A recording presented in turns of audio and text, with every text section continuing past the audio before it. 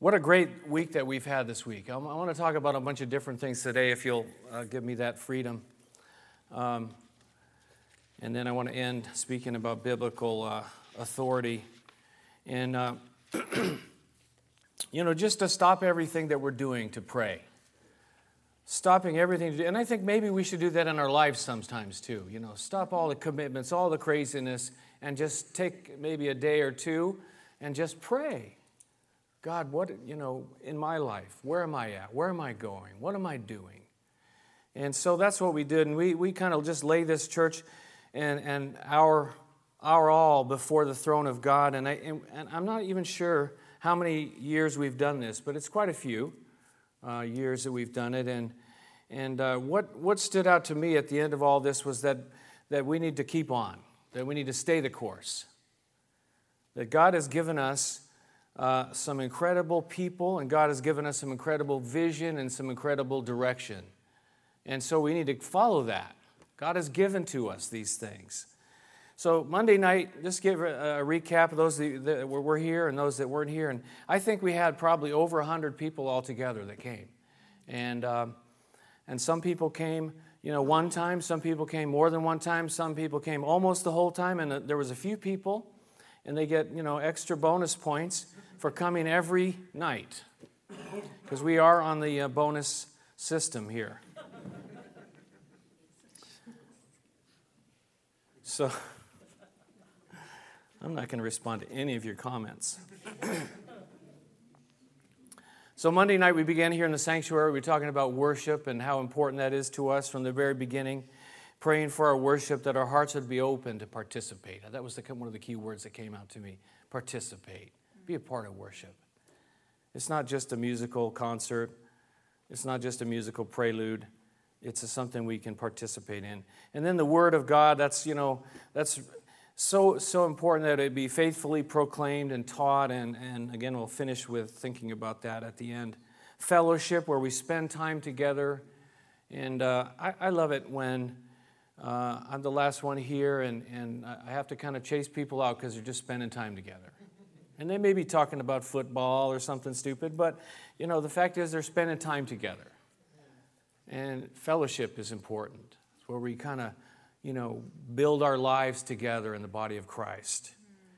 And then we talked about prayer, and we prayed for all these things too, where we prayed during the service, we prayed before the service, we pray after the service. And my heart has always been for, after the service, if you've heard something that maybe God is speaking to your heart, or maybe you brought in a heavy heart and you want some prayer, you just come, and there's people here to pray for you.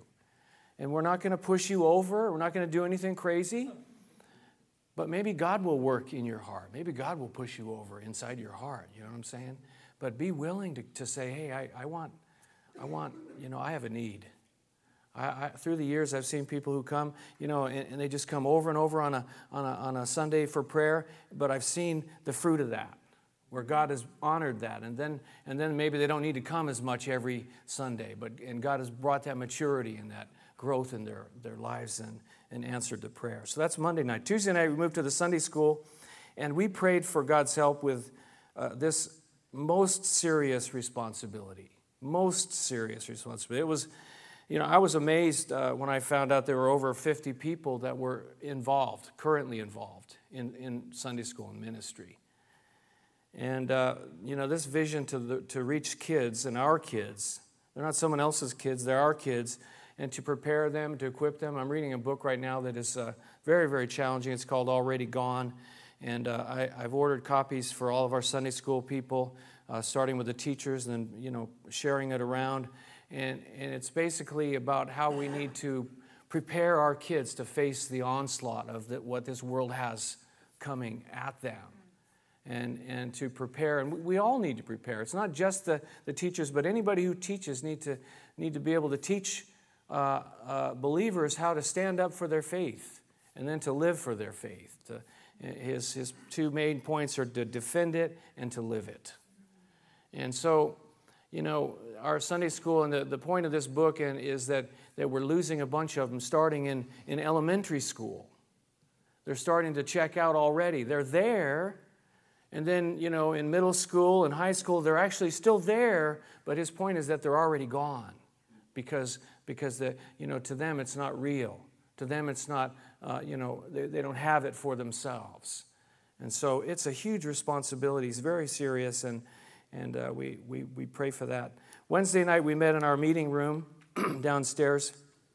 We talked about small groups. We prayed and focused on small groups where people can grow in understanding the Word and in relationships.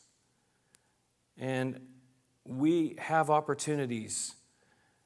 Somebody said this, that we kind of have the whole package. We have opportunities for people on Sunday. We have opportunities for small groups, and we each of us have an opportunity for our own personal devotion with Christ. And these three things kind of work together. When we have a group of people in relation to small groups where we get to know them and they get to know us, and we can ask questions, we study the Word together. I want to encourage you, if you have never been in a small group, to try one out. Be in one. Maybe some of these shorter term ones that Bob does, you can get involved in one of those, and we have others that go continuously. Maybe you want to open your home and say, hey, I'd like to open my home for 10 weeks to have a Bible study. Can I open my home? And we'll send somebody there. I don't know who yet, but we'll figure it out. We'll send someone there to teach a Bible study in your home for 10 weeks. Is that a good idea? We want to be practical. Again, we ask and we seek God's face, but then we knock on doors. Like, what are we going to do with all this? It's just not a bunch of information and all that. So small groups are very important. Thursday night, we went to the youth group room and we prayed for our youth group and also for our women's ministry. These are both extremely important, and it amazes me that our teens and our women can be together in the same building on the same night. I don't know how they do it. I'm afraid to come here on a Thursday night to see how that works out. But I hear it works out very well. Is that true? Yes. But you have this group, they're both they're both their own needs and their own issues, and we have people that are faithfully being there, teaching God's Word, supporting one another. And we also were challenged, at least I was, that what about our men's ministry that we do not have? Who's gonna get that going? Do we have someone who has a heart for that, maybe to say, listen, maybe I can organize something, maybe I can help to get it going, and that's the kind of help we need. Friday we talked our last night in the fellowship hall, and some of you have never been downstairs. We have a huge hall down there, about the same size as this sanctuary, and we talked about fellowship, some of the things we've done there, and also using it for outreach, to use all that we have for all that God desires. That's my goal. That's our heart's desire. We talked about missions and going out to all the world. We talked about festivals outside on the meadow, the green meadow that God has given to us. And we also prayed for our young adult study, and what a blessing it is that Friday nights they get together and to see the next generation serious about learning and growing and wanting to get in now and not wait to see. So in all these things, I look forward to seeing God's hand answering these prayers. We got together and we stopped everything, we prayed. But now God is going to answer, I believe. And so I look forward to seeing how He's going to put all these things, in motion, and how He's going to bless the things that we already have in motion, and how He's going to hear our prayers in the next weeks and the next months. Now we begin to knock on the doors, like I say. One question is this, and it reminds me of Bob's last study on Calvary Chapel, Green Meadow, and me, is where do you fit in with all this? The last thing he had on his little thing was what's to do and what's ahead, and why are you here? How do you fit in to CCG? How do you fit in? What is your place and part in it? I believe every person has a place and a part. Maybe it's not in a Sunday school, but maybe it's some practical issue that you like to paint or you like to build things. Maybe, when we do outreaches, you like to make cotton candy. Whatever it is, each of us can do something and be a part.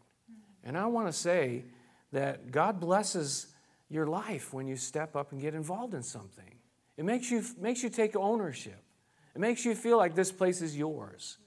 You're not just a visitor.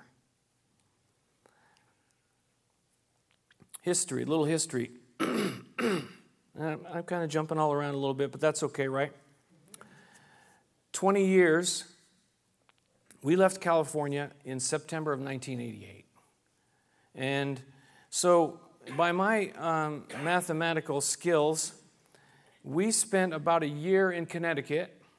And so we moved out here in the latter part of 1988. We spent about a year in Connecticut after the first year. That was the second year. So in my sort of understanding of it, we've been ministering here in the state of Rhode Island for about 20 years. That's a long time.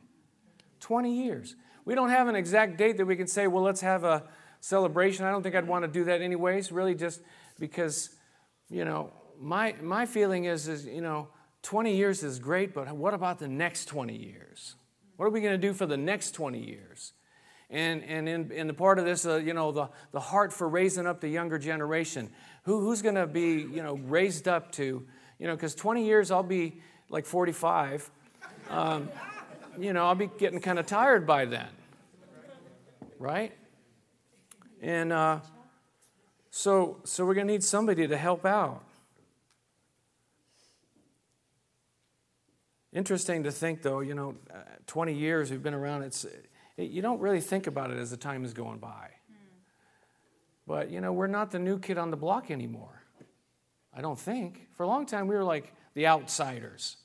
And we had, we met in the school, and we're not a real church, and all the rest of it. But we've been around 20 years. This church has lasted. This church is real.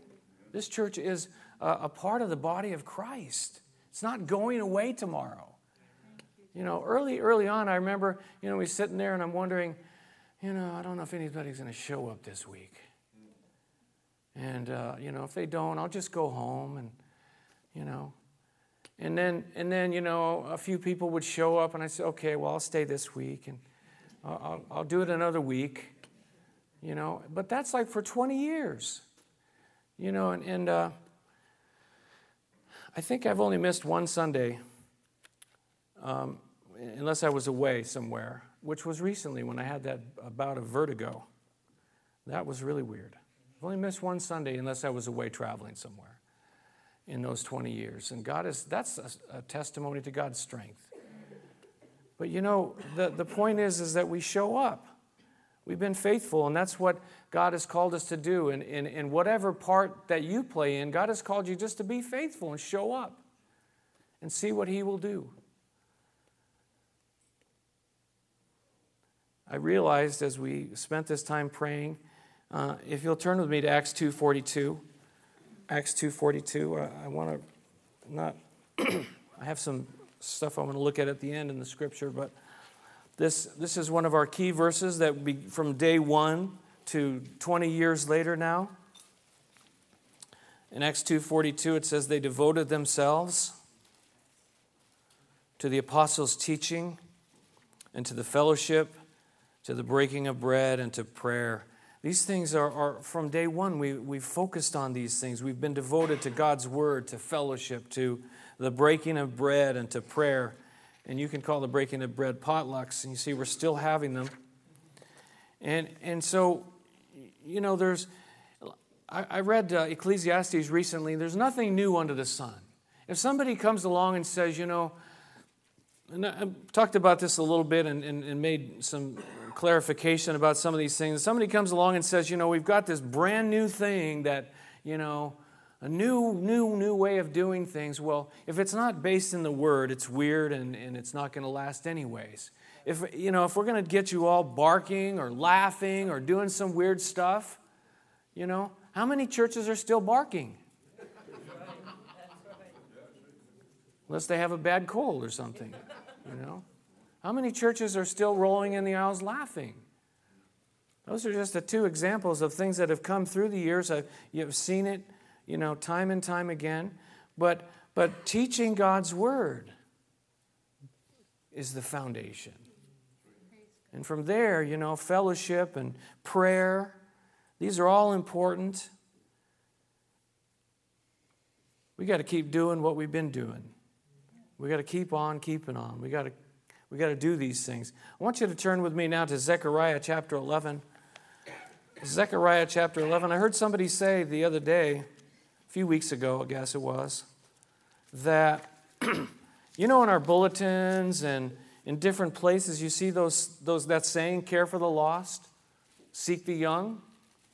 Have you ever seen that? Some people have never even seen it on there before. I just saw that. Like, what is that? We've been talking about that for a long, long time. I don't know how long it is. And it pretty much sums up so many different things. But, people say, well, where does that come from? And I want you to see where it comes from. And you're going to maybe a little bit surprised kind of how it comes out of this passage. But look at Zechariah chapter 11 and verses 15 and 16. It says there, then the Lord said to me, take again the equipment of a foolish shepherd. For I am going to raise up a shepherd over the land who will not care for the lost, or seek the young, or heal the injured, or feed the healthy, but will eat the meat of the choice sheep, tearing off the hoofs. Woe to the worthless shepherd who deserts the flock.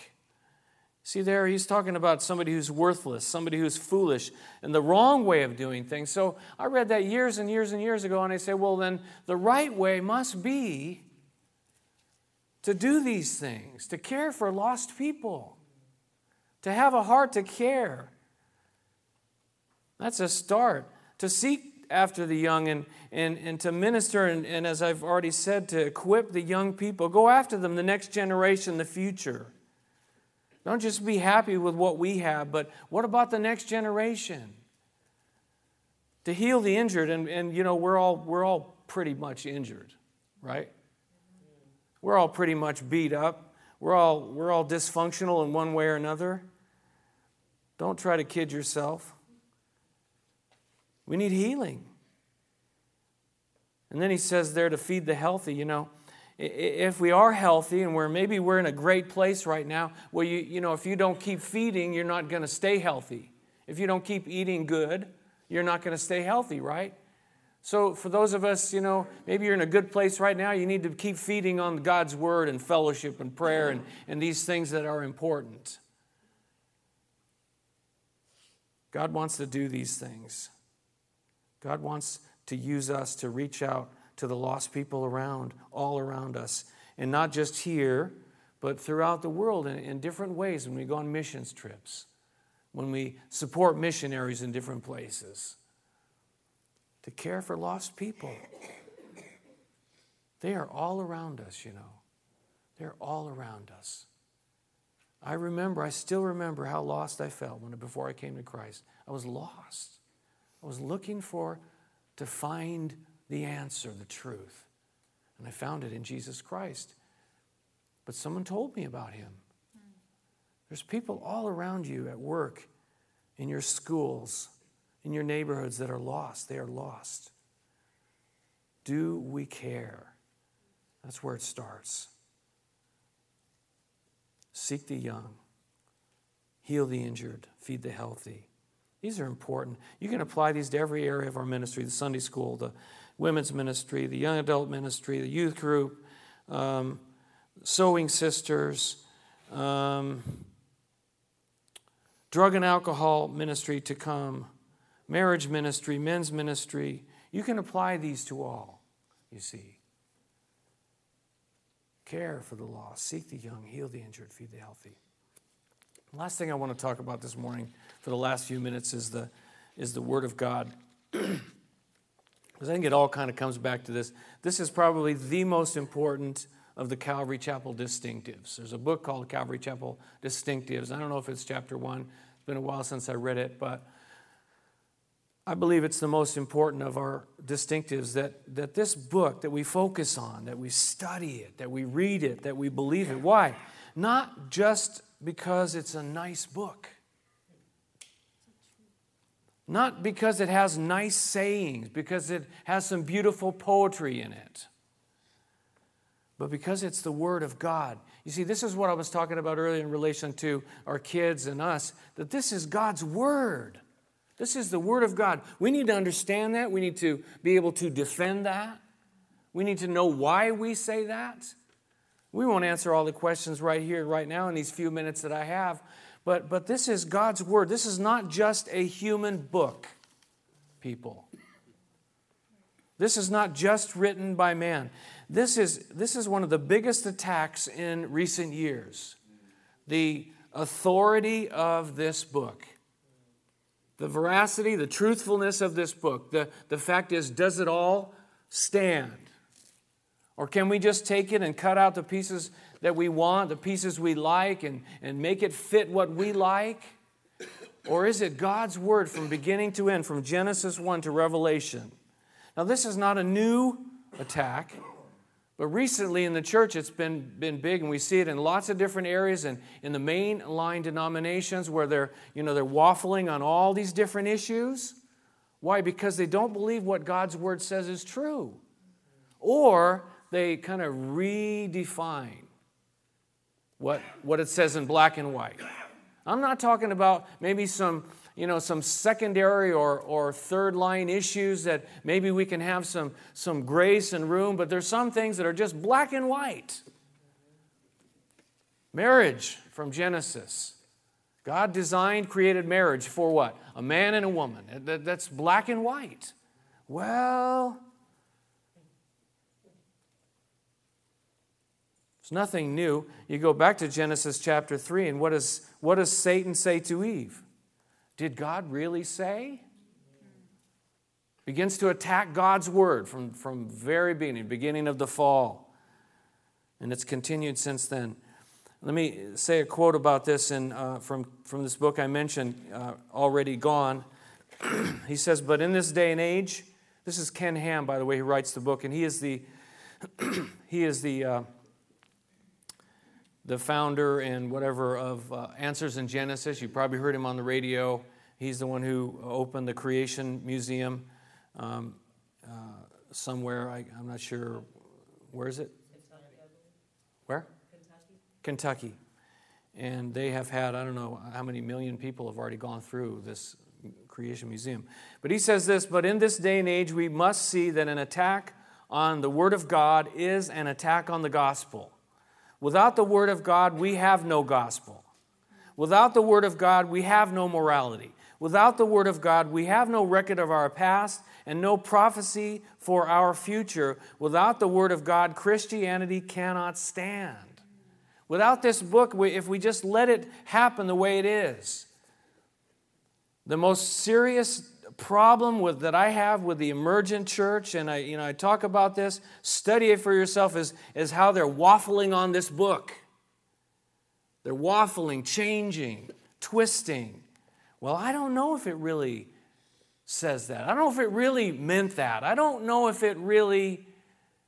And it goes on and on and on. This is part of a spiritual battle, folks. And the stakes are very, very high, as Ken Ham said. From Genesis 1 to the end of Revelation, Genesis 1:1 says, in the beginning what?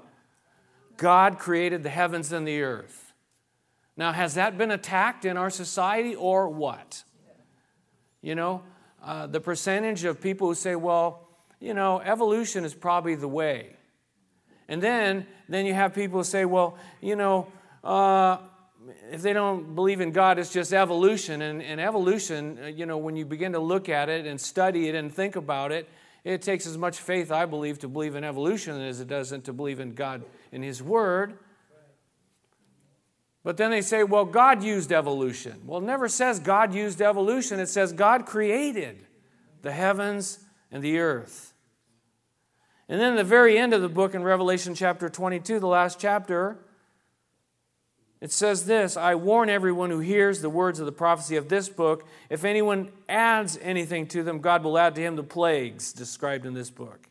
If anyone takes words away from this book of prophecy, speaking about the book of Revelation, God will take away from him his share in the tree of life and in the holy city, which are described in this book. He who testifies to these things says, yes, I am coming soon. Amen. Come, Lord Jesus. The grace of the Lord Jesus be with God's people. Amen. The very last verses of the book are to protect the Word of God. Of course, he's speaking specifically there about the book of Revelation, but you find verses like these throughout. Don't add to it. Don't take away from it. This is the book that God has given to man. Now, I'm not going to talk about different translations, and some are the most inspired translations. I think, you can take, all the translations and you can find the gospel and the truth in most of them. Even, don't misunderstand me, even in the Watchtower translation, right?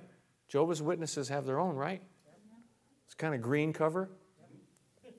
You can find the gospel in there too. They didn't mess it up enough.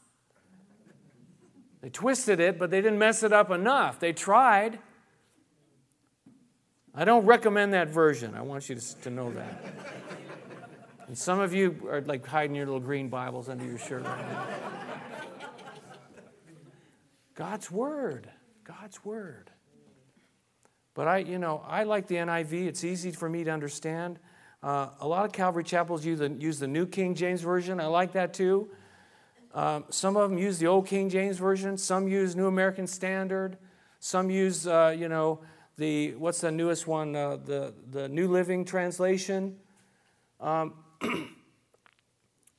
know what? Get into the Word. If you can't understand King James, well then open up a different version. But get into the Word. That's the point. That's the point of it. God's Word's been attacked with evolution, with mythologizing, minimizing, writing it off. I've mentioned this before. Thomas Jefferson, he took the New Testament and he kind of sliced out huge portions of it because he didn't believe that God could do anything miraculous. Jesus couldn't do any miracles, anything else. It was because he was basically getting back to the humanistic thing that what humans can do. He cut all this stuff out. And then this is the Bible. Not a good idea. Not a good idea. Ultimately, though, God triumphs. I'm going to say this with clarity, that ultimately God triumphs. And it says in Psalm 119, verse 89, it says, "Your word, O Lord, is eternal. It stands firm in the heavens." In Matthew 24, Jesus said, "Heaven and earth will pass away, but my words will" what? Never pass away. God's word is going to stand firm, and whether we defend it or not, it doesn't matter. Because it's going to stand. It will stand. It has to stand because it's God's word. It's not our word. I want you to turn with me to some verses. First of all, 2 Peter chapter 1. I still have some time left here. 2 Peter chapter 1, I want you to know where these verses are. And people say, well, it's just a man's book. It's just a book of people wrote. Look at 2 Peter chapter 1, verse 19. It says there, "And we have the word of the prophets made more certain, and you will do well to pay attention to it, as to a light shining in a dark place, until the day dawns and the morning star rises in your hearts. Above all, you must understand that no prophecy of Scripture came about by the prophet's own interpretation. For prophecy never had its origin in the will of man, but men spoke from God as they were carried along by the Holy Spirit." They were carried along by the Holy Spirit. It wasn't just them writing a nice, beautiful little book or story or letter or, proverb or psalm or whatever. They were led by the Holy Spirit. They were carried along by the Holy Spirit. They spoke from God. Peter's saying this here. This is God's Word. This is God's Word. I'm not going to talk this morning about, how we got our Bible, but you can do that whole study and say, well, how do we know? I do want to say this one thing is that when they were getting together to decide which books, because there were a lot of books. Big study. You can spend a lot of time studying this, but there were a lot of books. So which ones were a part of the Scripture? Basically, what they did is they didn't decide which ones they thought should be. They looked at it and said, which ones have the authority and the power of God? And all they did was acknowledge the books that were inspired. They looked at them and they said, there's no question, this book is inspired. They were able to see. And I think it bears out through the years that these are the inspired books. Not Tobit or Esdras or, the third book of who knows. Some of those might have some historical value in them, but they did not have the authority of Scripture. How about 2 Timothy? 2 Timothy.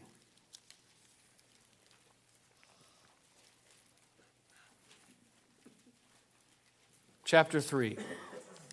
2 Timothy chapter 3. See if I can find it here.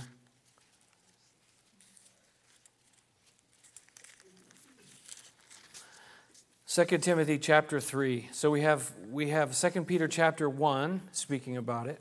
Now we have Paul the apostle speaking in 2 Timothy chapter 3. Look at verse 14. He's speaking to Timothy, who was a young pastor that he was mentoring, that he was teaching.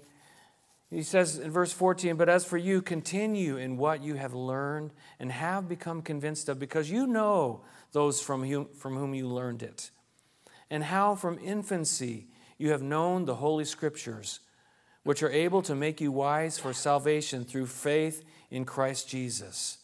Paul says to Timothy, you've had this history. You've had, he was teaching him, but even earlier than that, people in his family, his mother and his grandmother had faith. Again, I think that applies to our Sunday school and young people's ministry too, as we bring the Scriptures that are able to make you wise for salvation through faith. But look at verse 16. Look what it says there. All Scripture is God-breathed. Some versions say inspired. What it literally means is God-breathed, breathed out by God. All Scripture is God-breathed and is useful for teaching, for rebuking, for correcting, and training in righteousness, so that the man of God may be thoroughly equipped for every good work. All Scripture is God-breathed. Not everything you and I say is God-breathed. Agreed? But all Scripture is God-breathed. It's inspired by God. It comes from the very heart, the mind, the will of God. This Word that He's given to you and to me. How about 1 Thessalonians chapter 2? Let's back a little bit. 1 Thessalonians chapter 2.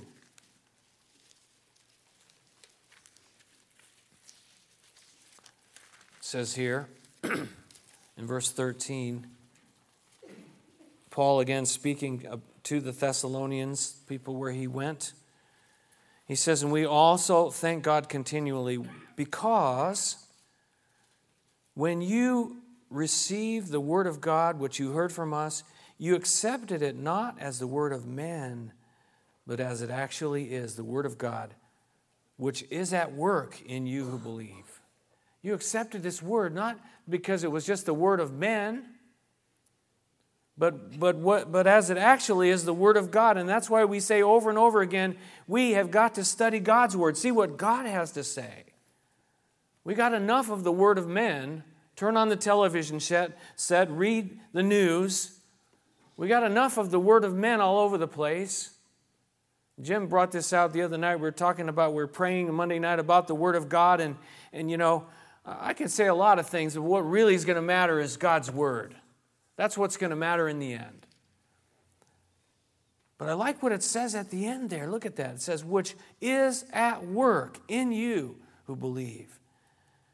That God's Word kind of gets inside of us and works on us.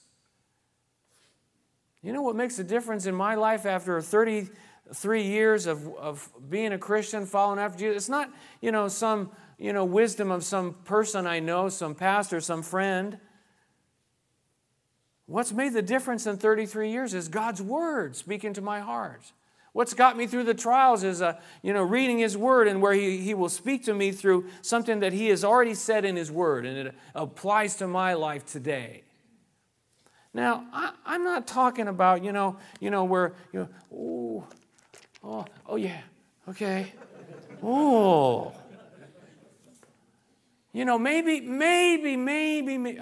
Maybe at the very, very least you're so freaked out that's the only thing you know how to do. Okay, do that too. Do something to open this book. But that's not necessarily the best way to do it. I think we just be reading. Just be reading the book. In the book. I read this that someone said, how much time does it take to read from Genesis to Revelation? Now, I think you can do it in 1 year. And I've done it in 1 year. I've kind of slowed down from that. But I read in the Old Testament and I read in the New Testament. I have my markers in my Bible, and sometimes I can't, I must be getting old. Sometimes the next day I can't remember which one I read, because I'll read in the New Testament, then the Old Testament, then back and forth. But I can't remember which one did I read yesterday. I don't remember. Where am I? It says if you would read the Bible at standard pulpit speed, whatever that is, says the reading time would be 71 hours. If you could break that down into minutes, divide it into 365 days, you could read the entire Bible cover to cover in only 12 minutes a day. Is this really too much time to spend reading about God? 12 minutes a day. Can you... I read somewhere about time wasting that it was, I can't remember the exact, I should have printed it up, the exact number of minutes that we spend wasting time on doing foolish things, and it was about people deciding what they're going to wear that day. It was like 22 minutes. What you're going to wear that day. 22 minutes. I'm not going to tell you if that was men or women, because there was a slight difference there. 22 minutes. You watch one program, 30 minutes. 30 minutes gone like that. Can we spend 12 minutes a day? 12 minutes a day. Is that really too much time to spend? I've talked about this, many, many times. Well, what if I don't understand it? Then I stop reading. Well, just keep reading. There's so much that it's an eternal book. It's it's from the mind and heart of God. How are we going to understand it all? That's why we need to keep reading through years. And now I understand more things than I understood last year, the year before that. But if I had read it one time or just stopped and said, I can't understand this, I'm never going to understand it. This is God's living word. His living and active word. We need God's word. It says in Hebrews chapter 4, it says, the word of God is living and active, sharper than any double-edged sword. It penetrates even to dividing the soul and the spirit, the joints and the marrow. It judges the thoughts and the attitudes of the heart. This word of God is alive. It's active. It gets in us. It works in us who believe. So many other verses, I'm running out of time. Let me just quote a few of them before I finish. He says in 1 Peter that you've been born again, not of perishable seed, but of imperishable through the living and enduring Word of God. You've been born again through the Word of God, not through the word of some man, but through the Word of God. Brings us to salvation. Psalm 19 says the law of the Lord is perfect, reviving the soul. The precepts of the Lord are right, giving joy to the heart. The commands of the Lord are radiant, giving light to the eyes. Paul says in Romans 15, for everything that was written in the past was written to teach us so that through endurance and the encouragement of the Scriptures, we might have hope. It's going to give you hope. How many times have you just not hope? You just don't have any hope in the world. Where are you going to find the hope? To the medicine cabinet? to the bottle, to the drugs, to wherever, entertainment. He says through endurance and the encouragement of the Scriptures, we might have hope. Billy Graham said this, and I love this. He says, don't be afraid to invest in the best Bible you can afford, for that is what you are making an investment. Find out for yourself why it answers every human need, why it supplies the faith and strength that keeps humanity marching forward. It's an investment. It's an investment in your future. Not that you have to have the most expensive Bible on the shelf. His point is that this is valuable for every facet of life, every facet of human life. It says in Acts chapter 17, the Bereans, they were of more noble character than the Thessalonians. Why? For they received the message with great eagerness, and they examined the Scriptures every day to see if what Paul said was true. If you want to check out what I'm saying today, go home and read these verses. See if I've misquoted them. Read the Scriptures to find out if what I'm saying to you is true. But Jesus said this, and I'm quoting from John chapter 8. He says, to the Jews who had believed him, Jesus said, if you hold to my teaching, I like the King James Version. It says, if you abide in my word, he says, you are really my disciples. And then you will know the truth, and the truth will what? Set you free. The Word of God. Abiding in the Word of God. I started this by saying that this is the most important distinctive of who we are. The Word of God. If we start to wander off from that, God help us. Let me just finish with another quote from Ken Ham. He says this, true spiritual growth in a healthy church all start with an individual, with you accepting the Word of God for what it is, the absolute authority, and treating it accordingly. He says the Bible from Genesis to Revelation is the living Word of God, the written, uncompromised Word of God in your mind, and the presence of the Holy Spirit of Christ in your heart is the pure essence of Christianity. When you gather together a group of people with that, church happens. The Word of God and the Spirit working in us. That's what I want to see. Amen? Amen. Let's pray again together. Our gracious Heavenly Father, we thank you for your word and that you've given it to us. And I want to thank you, too, for the men and the women who gave their lives throughout history. The martyrs who gave their lives that we might have these words in front of us today. That we might freely study, that we might freely read. Father, may we acknowledge again that the authority, the ultimate authority of your word in our lives, each one of us, and in our fellowship. God, we thank you for hearing our prayers, for giving to us so much.